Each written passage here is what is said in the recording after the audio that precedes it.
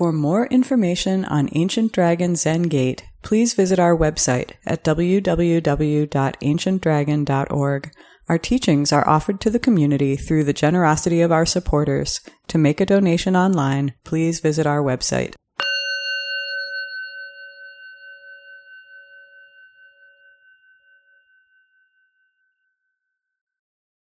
Tonight we will be chanting the Metta Sutta, but we will begin with the repentance verse, which we chant 3 times. Let me put those words on the screen.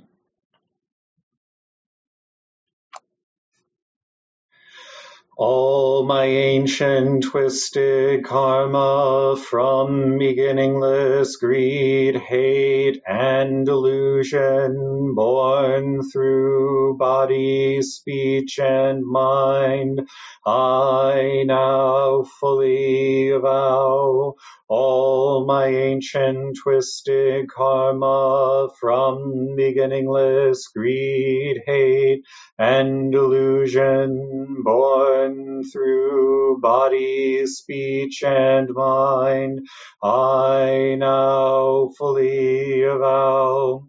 All my ancient twisted karma from beginningless greed, hate, and delusion, born through body, speech, and mind, I now fully avow.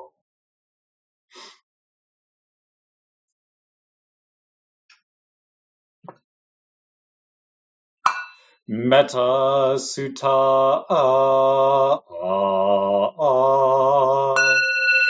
This is what should be accomplished by the one who is wise, who seeks the good and has obtained peace. Let one be strenuous, upright, and sincere, without pride, easily contented and joyous.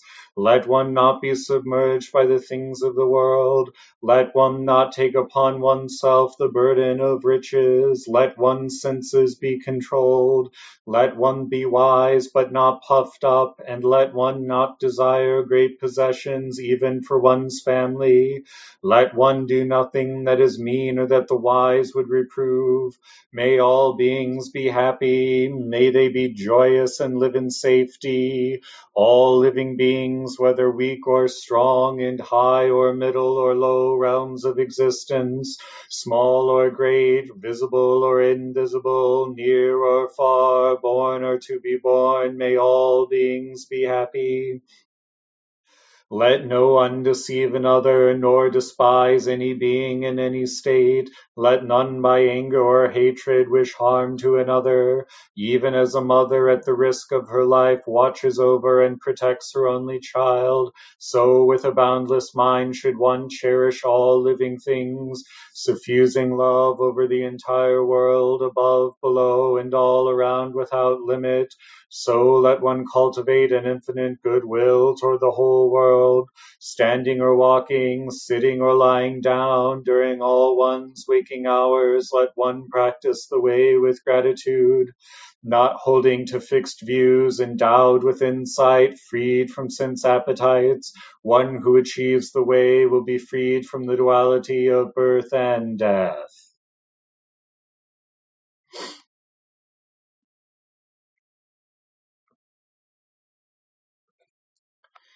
May all awakened beings extend with true compassion their luminous mirror wisdom. With full awareness we have chanted the Metta Sutta. We dedicate this merit to our original ancestor in India, great teacher Shakyamuni Buddha. Our first woman ancestor, great teacher Maha Prajapati. Our first ancestor in China, great teacher Bodhi-Dharma. Our first ancestor in Japan, great teacher Eihei Dogen. Our first ancestor in America, great teacher Shogaku Shunryu. The perfect wisdom Bodhisattva Manjushri. To the well-being of all those afflicted with ills, and to peace pervading for all peoples of the world. Gratefully we offer this virtue to all beings. All Buddhas throughout space and time. All honored ones, bodhisattvas, mahasattvas, wisdom beyond wisdom, mahaprajna paramita.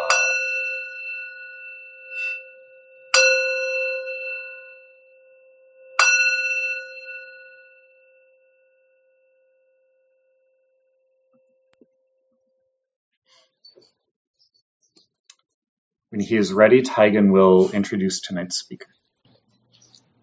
Good evening, everyone. Welcome. I'm very happy to have with giving the talk this evening Griffin, who's a longtime practitioner at Ancient Dragons Zen-Gei, a former board of directors member of Ancient Dragons. So, Gerrie, thank you very much for giving the talk this evening. Thank you for letting me give this talk and being willing to listen to me. When Taigen first asked me to give this talk, the first thing that came to my mind is, why would I want to do that? Why would I want to give a talk? And then I thought, well, why do you come to the Zen Center? Why do you sit? What is this that you're doing here about? And why do you do it? So I realized there's a koan about this very question. And I thought I would read the koan and we could think about the koan, and then I would sort of like give you a little history of how I practiced and why I practiced, and maybe together we can figure out, why do we do this? So the koan is called When the Bell Sounds, and it's the version from the Two Classic Zens translated by Katsuki Sadika. And it goes like this. Uman said, "The world is vast and wide. Why do you put on the 7-piece robe at the sound of the bell?" Uman said, "The world is vast and wide. Why do you put on the 7-piece robe at the sound of the bell?" So, and here's the verse. With realization, things make one family. Without realization, things are separated in 1,000 ways. Without realization, things make one family. With realization, things are separated in 1,000 ways.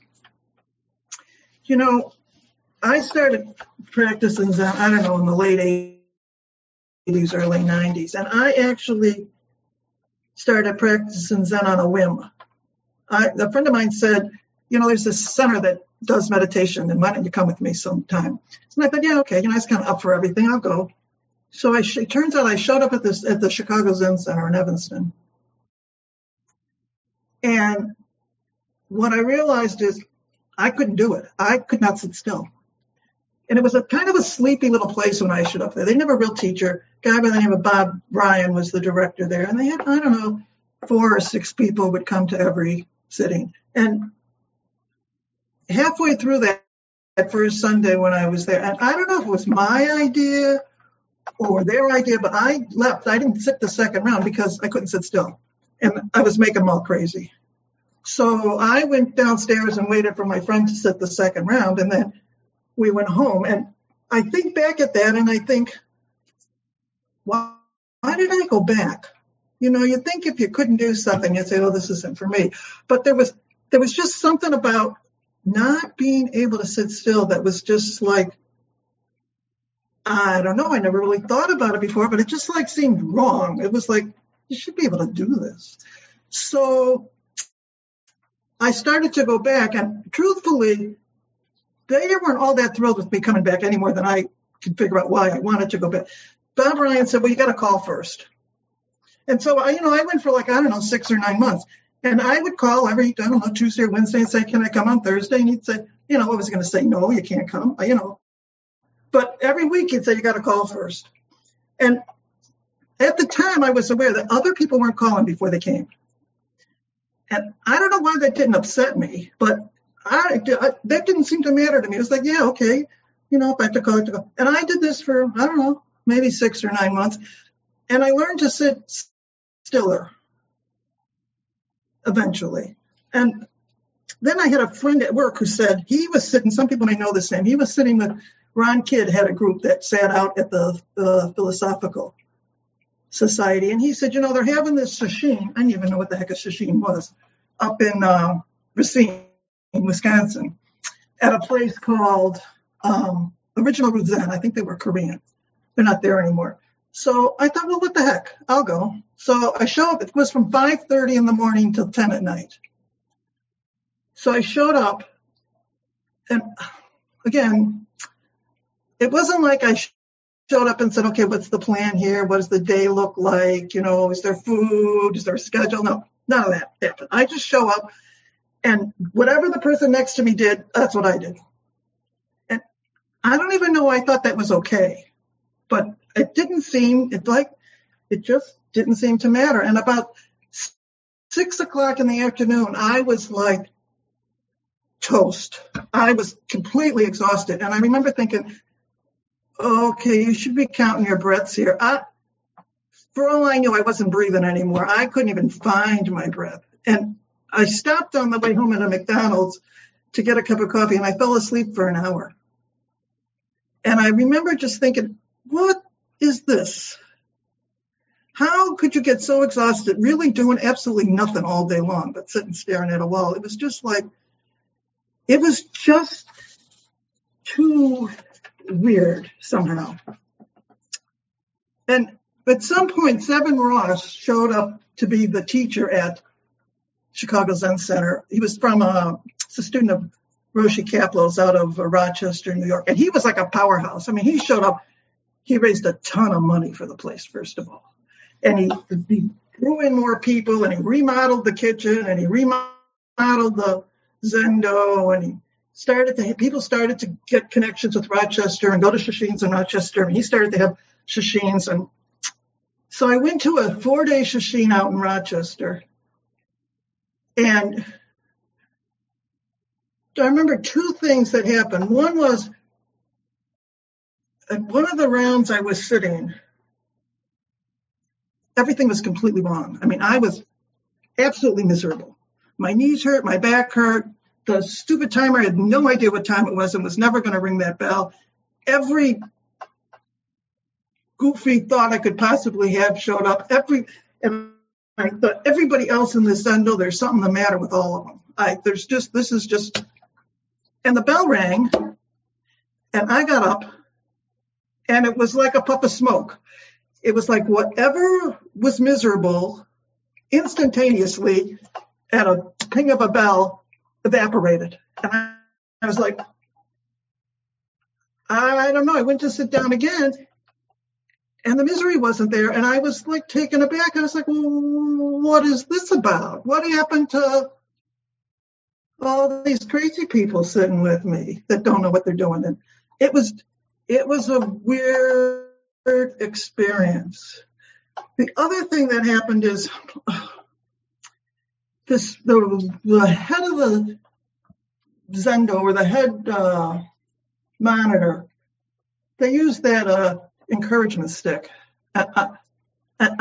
She probably thought she was encouraging me, but at the end of the day, I almost wanted to grab that stick from her hand and say, okay, we're done here, lady. I hated that woman. I was just like, this is a crazy thing you're doing here. The Mala now, she's a teacher of her own now. She has a center in New Zealand, Newmarket, New Zealand, somewhere. But the weird thing is, it's not like I stopped practicing. And what I realized is, I began to realize, and it wasn't just me, but my friends would comment on it. My life was changing. I was like different. I was quieter. The inside of my head was quieter. It was like somebody turned off a stereo or some music or a radio that I didn't know was on, but until it got quiet. And things were better. And so I kind of thought, because I was liking myself more, and it was easier and better So for a while, I worked on these, the Buddhist Center of the Midwest had these women's conferences that I worked on for a while. And the woman who came to one of the centers, she stayed at my house, and truthfully, I don't remember her name, which is, I should, because she did stay at my house for a couple of days. But she told me she actually came from Germany to the United States to study Zen with Philip Kapleau. And she had read all his books, and she had read all these sutras, and she knew all this stuff about Zen. And I remember thinking, well, what's that about? That, like, I don't know, but once it never occurred to me, like, to read what the teacher wrote, or I don't know, it just was not. And then I looked around and I realized other people are doing this on purpose. Like, they have a plan here, and they know what they're doing. They're like thinking about it and reading about it. And somehow, I don't know, I got it into my head, like somehow they were invested or committed. And I was like this interloper who just sort of showed up and sat. And I'm not sure why I thought that, actually, when I think back on it, because, you know, I was a dues-paying member of the center. I was going to sashins. I was going to sittings. I was the head cook at all-day sittings and sashins. It wasn't like I wasn't involved, but it was, I don't know, it was just different somehow. And I had a real sense of affinity with Seven Ross, the teacher. We came from similar backgrounds. I really liked him. And I did a lot of koan readings with him. And I know some people may know this. He left the Zen Center because he got in trouble for a sexual abuse of one of his students. And that was really hard for me. Because, first of all, I really liked him, and I learned a lot about Zen from him. And I knew the woman involved. She was a friend of mine, and that was, other people told me they kind of knew what was going on. I completely clueless, had no idea. And I don't know, I was just like, how could you miss something that big? And how could you be friends with someone and not know what's going on in their life and why? You know, I wasn't able to like help her or protect her or, you know, help her figure out what it was. It was pretty awful. And I stayed. After he left, I stayed. I don't actually know why I stayed. Maybe I thought, you know, I could help sort it out and put the center back right again. But it got worse when I stayed, because one of the things that happened was when Seven Ross was there, nobody really talked to each other about their practice. Talking about practice was considered adding something to the practice. It was considered extra and not necessary. And you didn't want to be comparing your practice to somebody else's practice. So when he left and people started to talk about what was going on, more than one person came up to me and would say things like, well, I knew there was something wrong, but I didn't want to say anything because I wanted to finish the koan curriculum. And I thought, okay, wait. First of all, you knew what was going on and you didn't like clue me in? What is that about, first of all? But second of all, this idea of finishing a koan curriculum, I thought, okay, how do you do that exactly? Because in my mind, you know, a koan, it's a little story, a little puzzle, whatever it is. But, you know, as I mature or I regress or I change, it changes. You know, it looks different. It's got a different thing to tell me. So, I don't know. To me, it's kind of like a lifetime's work working on koans. And if you're going to finish them, I don't want to get too melodramatic here, but what, are you dying here? I mean, how does that actually happen that you would finish a curriculum?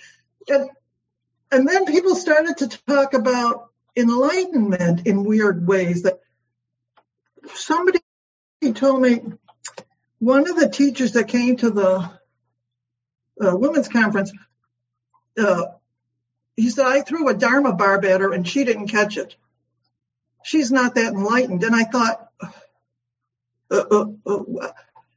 okay, what does that exactly mean? What are there, enlightened people and not enlightened people? How does that, it was just, I don't know. Somehow it was just like, okay, I don't know what you think you're doing here, Gerrie, but clearly whatever you're doing is not what everybody else here is doing. And there's something, it just got really worse. So I just quit practicing. I was like, okay, this is just not working here. So, and I didn't practice for a while. And then what I realized was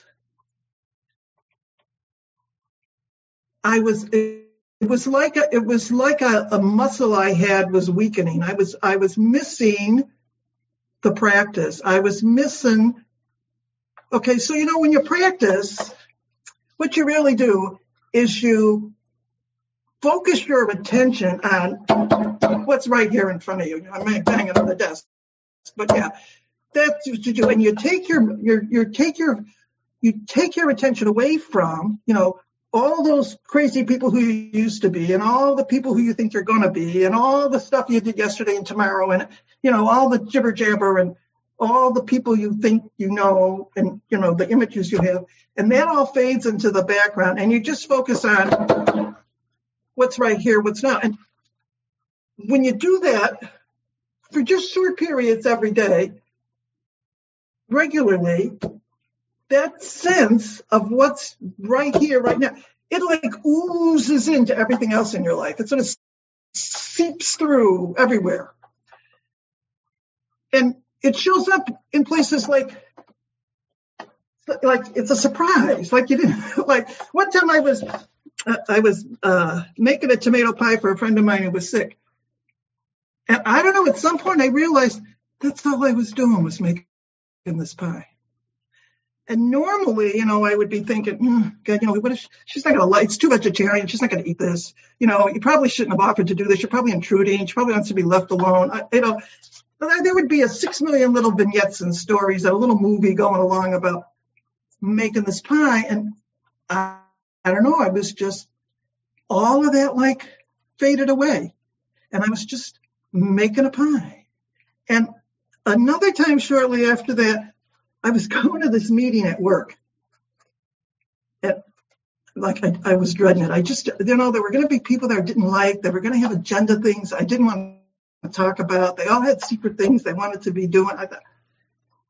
And I got really nervous and worked up about it. And so that was back, when we went to offices and had conference rooms. I went to the conference room and I just sat for, 20 minutes just to calm myself down and sort of get a grip on what I was thinking. And when I finally walked into this meeting, I'm telling you, it was all I could do not to burst out laughing, because somehow I had made up this whole story and I had the meeting done before the meeting even started. And that just seems so comical to me that somehow, I don't know, I created this whole little story and nothing actually happened yet. But besides that, it just freed up all of this space that I actually could go in the meeting and just let it play out. And instead of having little scripts of what people were going to say, people actually got to talk on their own. It was, and when I could listen to what they had to say. And it was a way easier, chilled out meeting than the crazy one that I made up and was, 90% of what happens in our life, we make up, and somehow we forget that. Somehow we think that it's real. And what's real is, what's where we are right now. I used to think, for a while, I used to think because my life was so much better, and this idea of this sense of I don't even know what to call it, of the right here, right now, oozing into everything and seeping into the rest of your life. It's such a wonderful thing. I thought, well, this is the greatest thing since sliced bread. And like everybody should be doing it. So, everybody I knew, I went out and said, you got to be doing this. Well, I have friends that look at me and say, you got that culty Zen thing going on. We know that. That's okay, Gerrie. We like you anyway. That's the last thing they want to hear, that they should be sitting in, and maybe they shouldn't be, this sense of what really is real and actually being able to see that and live that out. People get that from places other than Zen. I mean, you get it from sitting in Zen, and, so if that works, it works, but it's not like that's the only place you get it. So when I left the Zen Center, I actually sort of did what that woman who moved from Germany did. I thought, well, okay, let's do a little research. Where do you want to go and where would you sit? And so I went for a while to a place in Mount Prospect called Dharma. Some people I knew from the women's conferences went there. And then Laurel Ross said, well, why don't you try here? She was coming here to the Ancient Dragon. So I came to Ancient Dragon, and I don't know, believe it or not, when I showed up at Ancient Dragon, I actually thought I knew something about Buddhism and Zen. And why I would think that, when I think about it, it's not like I read about Zen or knew stuff in the sutras, or, I did a little koan study. But really, and I knew that about me. I know, you don't really know anything about this. I got that. But somehow I got here and I thought, okay, I know something. And the first time I walked into the Zendo, I was just appalled. People were talking in the Zendo. And I thought, well, you can't be talking in the Zendo. What? That's not Zen. What is that about? Zen is about sitting still and being silent, and talking is not a thing here. And the first time I was the cook for an all-day sitting, at the end of the day, okay, I was just like, okay, these people don't know how to run a kitchen. I don't know what they're thinking they're doing here, but the meal is made at the wrong time of the day. It's too noisy. There's not enough people involved. They don't have a rice cooker. It was just like, and I told this to a friend of mine. I have this friend, Joyce. I've known her since we were kids together. And, she's one of the people who thinks, yeah, okay, whatever that Zen thing is you're doing, whatever, but leave me out of it. And so I was complaining to her, they don't know how to do this. And she said, really? Like there's a ritual for Zen cooking? Like who makes up those rules? And are they religious, or are they, what, is there a penalty if you don't buy? And she had all of these questions. And I thought, okay, sometimes you just need someone to point out the obvious, like, what did you think, Gerrie? There's only one way to run a kitchen here? And then I got, this cooking in the kitchen and making the meal is like sitting. It's like not two separate things. It's part of that thing about, it's a way to learn about how this practice of right here, right now sort of oozes in and seeps its way in to everything you're doing. And pretty soon that's all you're doing really is sitting. And all of those little movies that we create and little vignettes we have and stories about ourselves and other people, they tend to fade away. And, I'm not here advocating that we should stop making up stories or making up little vignettes or stopping the little movies we have, because that's kind of like how we navigate around the world. I mean, we got to have some idea of what's going to happen next. I mean, that's just, we'd be bumbling into everything if we didn't sort of do that. But this sense of reminding ourselves that some of that we're making up. It's, just because we think this is real, no, maybe not necessarily is it real. And for a long time, I thought practice was just about the sitting. That all you had to do, show up and sit, and that was it. And there is something to be said for that. That's a big part of it. And it's also true, that's really all you have to do. You just show up and you sit, and that's it. You don't do anything else. There's no You don't have to like engineer it or map it out, or you don't have to, trust me, I know not, you don't have to know any, you can do it on a whim, and it still just manages to function just perfectly A-okay. But, you know, when you think about, okay, why do you put on that 7-piece robe? Part of putting on that 7-piece robe is this. It's this discussion. It's hearing people talk about what their Zen practice looks like in everyday real life world to them. That's as big as figuring out where your attention goes. And it's big for 2 reasons. One is, I don't know if you've ever gone to a discussion and you hear someone talk about their practice and you realize, I know what that is. And they say it so eloquently, but you get, yeah, I've had that experience. I know what they're talking about. When someone says, oh yeah, you know, it's like the cleaning lady came and cleaned up inside my mind, and so now there's more space in there for me. You kind of know what they're saying. There's nothing more intimate and more connected than getting that. And it also reinforces that those changes we see in our life when we sit regularly, we're not making that up. Other people have those same experiences. That is true. Your mind does get somehow more spacious. You get more chilled out. You remember that you're making up most of the stuff that goes on here, and maybe you shouldn't get too attached to this crap that you're making up every day long, because some of it is just baloney. It doesn't, need our time.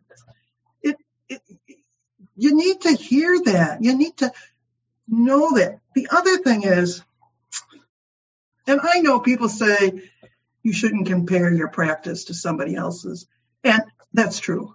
But I'm here to tell you 2 completely opposite ideas could be true at the same time, because you really do need to know how other people are practicing. How else do you could be practicing too hard, putting too much effort into it, getting yourself all tied up like you're some, Zen rock star. When, then you talk to somebody else and you figure, okay, I got to ease up here. This is a little whacked. Or, maybe you're not paying enough attention, or you don't have enough sense of the power of what is really behind this practice. And the sense of awe. You gotta listen to what other people are doing to sort of, truthfully, look around. Look at all those religious people that somehow going down a good, solid religious path ended up in rabbit holes and crazy spots. It happens. You've got to have somebody that says, I don't know what you think you're doing here, but, you're not on the right page here. In some ways, and I don't know what happened to Seven Ross, but in some ways, I think that was an issue, because he didn't talk about practice, and he didn't talk about what he was experiencing in practice. And sometimes I wonder if he didn't have somebody in his life who could say to him, what the hell are you doing here? And sort of clue him in that, hey, did you realize you took a left turn here in the wrong direction? And did you realize the pain and the suffering this is going to create for people? You got to have that. It's more than camaraderie. It's the willingness to share what goes on in your practice in everyday real terms, and to listen to what goes on in other people's practice, and to be able to somehow figure out, okay, does this make sense still? Because if it stops making sense, then you should stop sitting, because, that's what it's all about and it's not about trying to make your life be better, or to get to a better place, or to get enlightened. Really, it's about learning to be where you already are, because where you already are is really pretty fantastical. It just, somehow it's that grass is always greener. We think if we go live across the street, we're going to be better off. It's just not true. It's just, when we can just be where we are and who we are, life gets way so much easier. I mean, and once you figure that out, it's like, well, you never want to go back to the hard way. It's just like, who wouldn't want to be doing this? And I say that, one time, one of the first sessions all days I went to at Ancient Dragon, I remember Taigen said, enjoy your practice. And it was just two little words. And I thought, enjoy your practice. Nobody had ever said that to me. And I never actually thought about practice as something to be enjoyed. And I was taken aback, and I thought, okay, how would you do that exactly? And so I realized, well, okay, let's just pretend that it's enjoyable.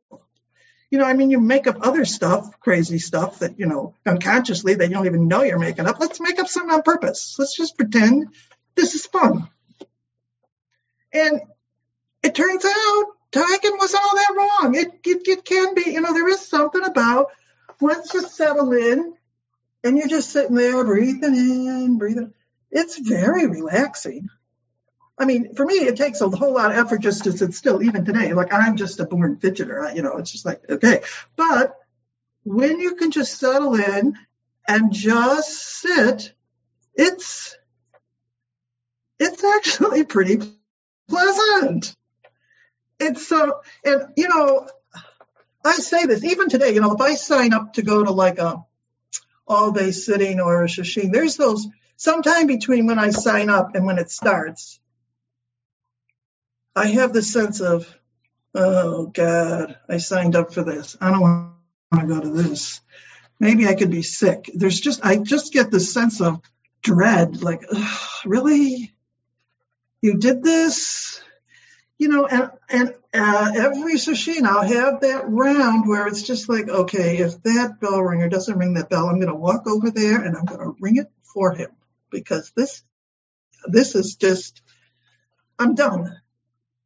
And it doesn't seem to matter. It does, and I think about it, it's something I don't do well. It exhausts me. I've been beaten with a stick. I felt betrayed and really hurt by this practice. And yet there is something about this daily discipline of purposely focusing on what's right here, what's now, and letting that just play out naturally without doing anything else that is transformative. It just makes all the difference from living on easy street and living on hard street. I don't know how else to say it, but it's not exactly magical. It's just, people, you tell people you're in Zen and they think, oh, isn't that cool? You're going to really fun places. It's like this mystical, magical carpet ride. Well, really, where we are right here, right now, that's where the mystical, magical carpet ride is. I mean, if you just could be there, it's worth all the crazy, goofy, nutso stuff we bring to it that makes it be like, seem strange and weird. And that ability to share that experience with other people, it's just as important as the sitting part. It's just a wonderful thing to do. So I want to read a poem that I found in this, I've been reading this Realizing Genjo Koan by Shokaku Okuramu. And it's his teacher wrote this poem, but it's a lovely, you're going to like this. It's a lovely poem. It's called, it's written by Uchami Roshi, who's Okumura's teacher. And it's called Just Live, Just Die. The reality prior to the division into two, thinking it to be so or not thinking it to be so, believing it to be so or not believing it to be so, existence, non-existence, life, death, truth, falsehood, delusion, enlightenment, self, others, happiness, unhappiness. We live and die within the profundity of reality. Whatever we encounter is Buddha life. This present reality is Buddha life. Just living, just dying, with no life or death. So that's all I have to say. Thank you very much for listening to me. It was very kind of you. And if we have people want to ask questions or make comments or share what they know or think, that would be fabulous. Thank you so much, Gerrie. That was great, and I enjoyed hearing your story. And you're so funny. I think we could start a new genre of sit-down comics. Anyway, I enjoyed it a lot. Does anyone have questions for Gerrie, or comments, or responses, or maybe Nyozan's hand is up, I think, and Laurel, maybe as a fellow member at that other Zen Center, maybe you can make some comments too. But Nyozan first. You're muted.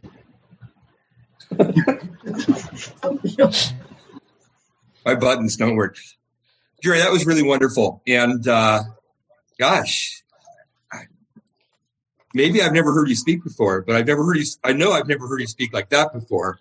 And, I one of the lines, you said something like, I know what that is. And they said it so eloquently. And you really did. And as Taigen pointed out, in a really enjoyable way. And you didn't use the word so much, but, you were talking about, the aspect of listening to other people's experience, and that when you're interacting with other people, you have a chance. Obviously, it doesn't always happen, but there's always the opportunity that one of your Dharma brothers or sisters is going to kind of straighten you out, And I mean, that's it was just like, as I said, it was really an eloquent way to talk about one of the really important aspects of Sangha, I think. So I just really thank you. I mean, for me, that was just delightful. Really loved it. It's kind of funny because I have noticed sometimes when I'm really serious, I notice this at work. People start laughing. And when it first happened to me in meetings, I would actually tell people, okay, stop laughing because, I'm being serious here and I'm not being funny or facetious. And then they would just laugh more. And so now, I just like, okay, they're just going to laugh. Just, step over it and just, carry on like you're serious. And I have to say that always kind of takes me aback because I never think I'm being funny. I think I'm being dead serious, and the whole room starts laughing, and it's like, okay, we'll just wait for this to die down, and then we'll just carry on like nothing happened here because it's a weird thing. But thank you for your comment. Well, just to clarify, I don't know about your work experience and otherwise. I know through this I was smiling and stuff, and I can see that other people occasionally were too. But be assured, part of the reason I could do that, I think, is because the seriousness is very. You went on mute again, Nelson. I don't know at what point I went on mute, but I was just going to say that, yes, I was smiling and laughing, and I think some others were a lot too.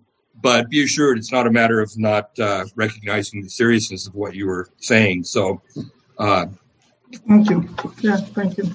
I just want to add to that I feel like we were laughing with you because you're so passionate about what you say. And so strong, and it's just such a pleasure. So thank you.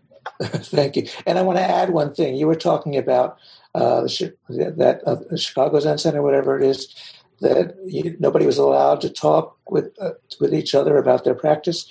One of the things that I've intentionally done at Ancient Dragon Zen Gate is having people give talks, having lots of people give talks, lots of members of the Sangha give talks students give talks. Most Zen centers, many Zen centers, nobody speaks unless they've, at least been Shuso, not only having become priest, but having been Shuso. That's kind of standard at a lot of places. And I don't want to give all the talks all the time. I want to hear what everybody else has to say. Part of this practice works when we allow ourselves to give each other feedback. So hearing you speak, Gerrie, and hearing everybody speak. Anyway, it's a good thing, and we're all with you. So anyway, I was going to call on Laurel and then just call on other people. Yeah, thanks for giving me credit for bringing you here. I think I probably got a lot of points with everyone for that.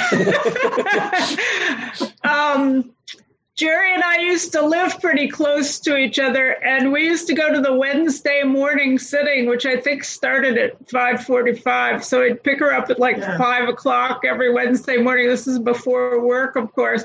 And we would not talk to each other about our practice in the middle of the night. I know. I want to just say something just to add to what Taigen said, because, we think about when new people come to Zen, how weird it is for them because we do all this weird stuff. But I think it's much weirder if you go from one Zen center to another Zen center because you're so ingrained with these rules, which seem like, more important than rules. I mean, they're just like truth or something.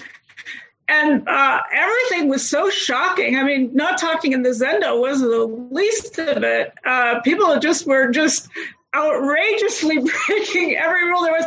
And starting with talking with each other after having a discussion after the talk, because a talk that the teacher gave, you would sit in silence. You were not supposed to move.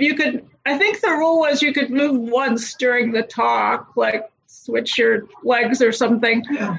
But then you would not talk to anyone else about the talk ever. Not even in the car on the way home. I used to drive with Stuart, and I'd like secretly ask him something about the talk, knowing it was an infraction, but I could trust him not to tell anyone. So this thing about communication was very bizarre and so healthy. Oh my God, so healthy to not have one person control the information. Yeah. Right? That is an unhealthy rule. So this discussion is just an example of flagrant breaking of the rule. Anyway, but, let alone being funny. When you think about the stories about the old Zen teachers, when they would work with a teacher, they would all take a little walking trip and they would go around to other teachers. And it really does make sense to do that, to go to other places and see how other people practice, because you get set in your ways. You think, okay, this is, it's just like me thinking, okay, this is how the Zen kitchen works. Well, there's only one way to do a kitchen. It's like you get, right. And I think it's one of the nice things about this center is that there are people who have practiced in a lot of different places, and they bring a different perspective to it. Yeah, it's like biodiversity. It's healthy. And it reminds me of when I was a kid. I grew up Unitarian, and the Unitarian Church, they used to make us go to all the other churches and synagogues and mosques and every other thing. That was part of Sunday school. And they also made us go out in the woods and collect leaves. And it was like, and then my Catholic friends were like, oh, we're not allowed to go to any. It was like a forbidden. It's the same thing. You just need to experience this stuff if you're going to get any understanding. I mean, don't we want understanding? Well, when you think about your real life, that's the only way you keep yourself sane is because your friends tell you when you're losing your grip, or how else would you know? You don't know. How else would you know if you're doing, that's, and if you can't say it out loud, you probably shouldn't be doing it. Frankly, it's like you got to keep something secret. I don't know, just just thinking about what that means is like, well, okay, that can't be really healthy. Yeah, thanks for your talk. It was fun. It was particularly good to hear someone else's version of the painful implosion. Yeah. Which I would tell that story differently, but I like your version. So other people, comments or responses or questions for Gerrie? David Weiner. You're on mute. Oh, yeah, there we go. I just want to say, we know each other personally as friends and etc. What I just loved about your talk so much is that it wasn't ivory tower Zen. It's real life Zen. We're not somewhere up in the cloud trying to be, holier or something. It's real life, and that's what you bring to it. And that was just so great to hear. That was just really great to hear. Thank you. So, thank you.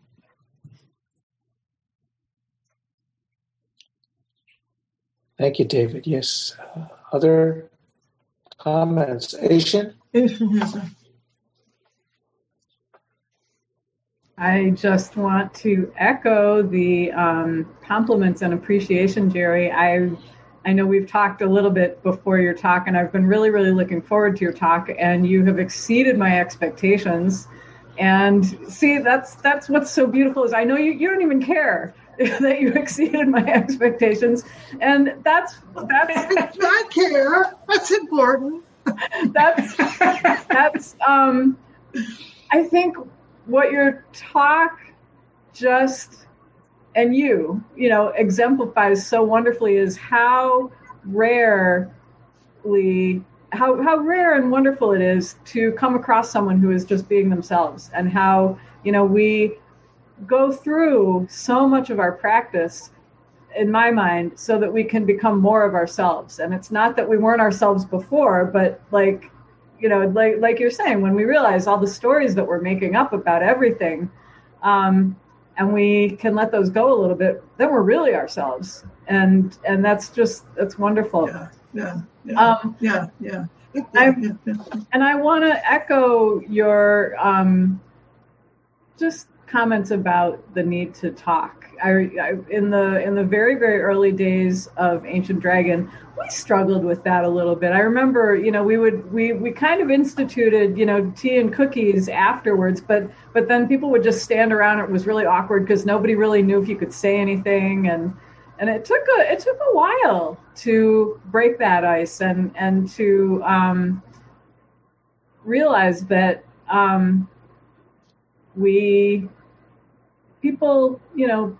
there's lots of different ways to practice, and practicing Sangha is just as valuable and maybe more so than, just kind of quietly sitting and practicing your own thing. So I think, I don't know, let's keep doing it. And the things that we get from each other that we can't get in any other way. I'm glad we've been able to bring it to the Zoom world. But thank you so much for a really great talk. Thank you. Other comments or questions, people who haven't spoken yet, please.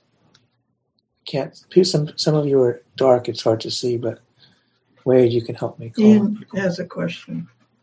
Yes. Oh, Gerrie, thank you so much for your talk today. It was really wonderful. I had a similar experience coming from a different center where the forms are a bit different, but I think it's important to remember the similarities are also there too. I think we have more in common than we do,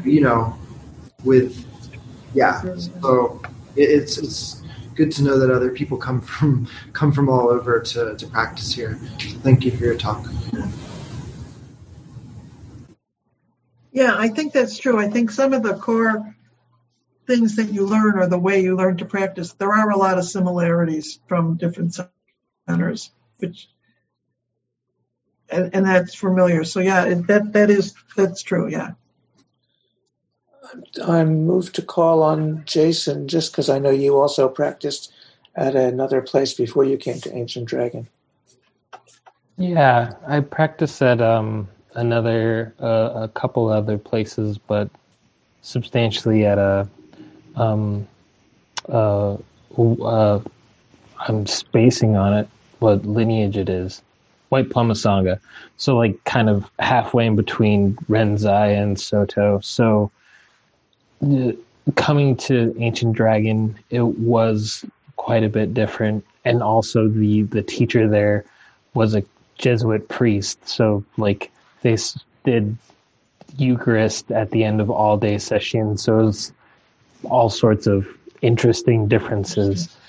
But it was so beautiful and helpful to experience Ancient Dragon's friendliness in light of coming from such a friendly place. And that friendliness, well, it's odd because the Zen world, the aesthetic of the Zen world is often cold, but everything about it is so warm hand to warm hand.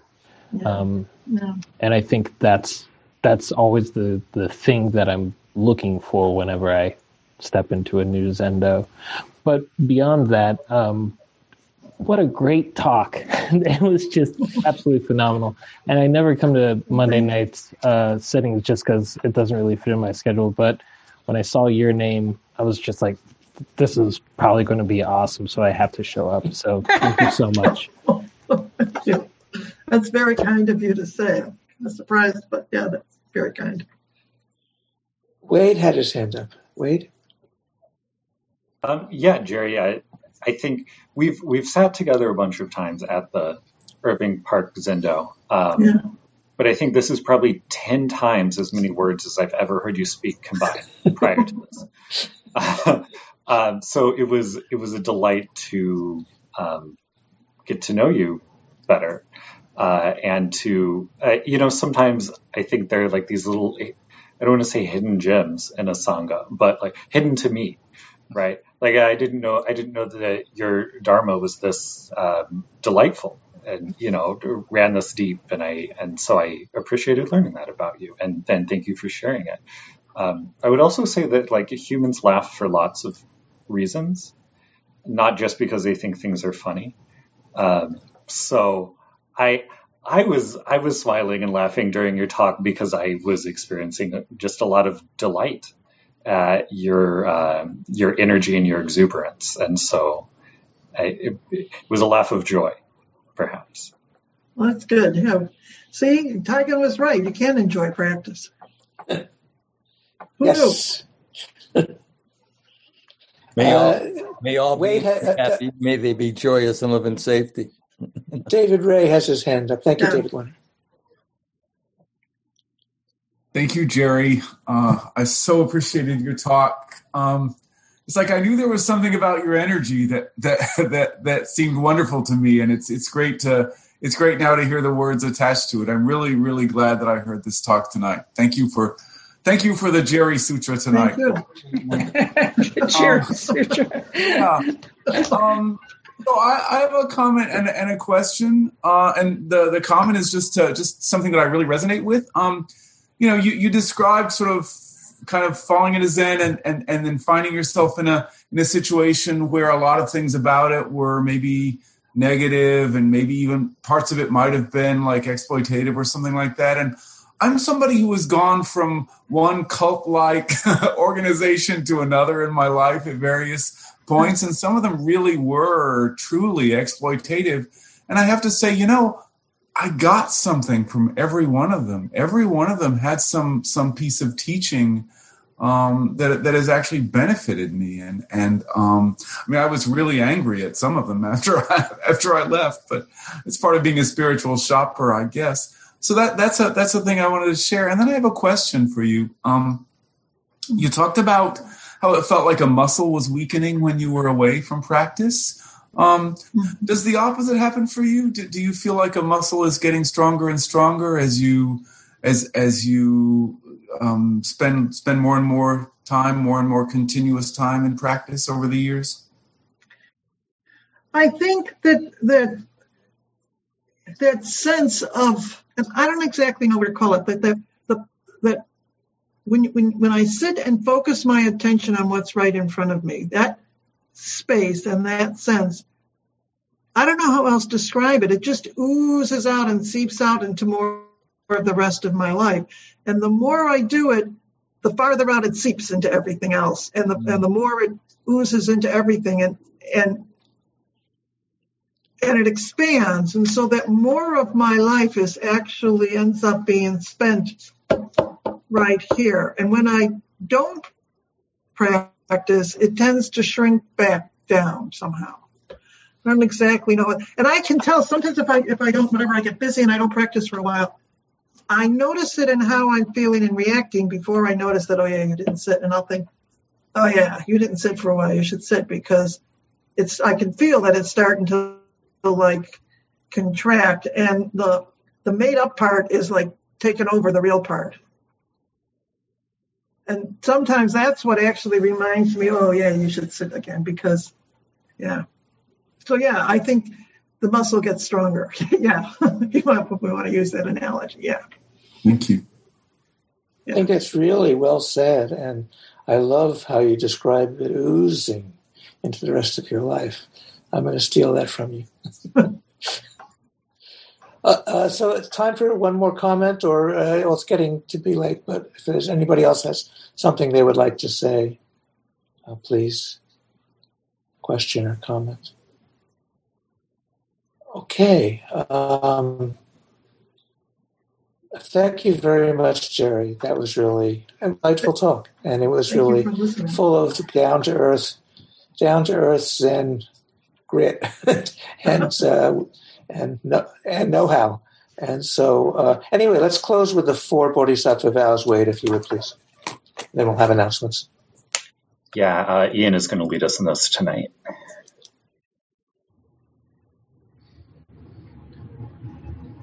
Beings are numberless, I vow to free them. Delusions are inexhaustible, I vow to end them. Dharma gates are boundless, I vow to enter them. Buddha's way is unsurpassable, I vow to realize it. Beings are numberless, I vow to free them.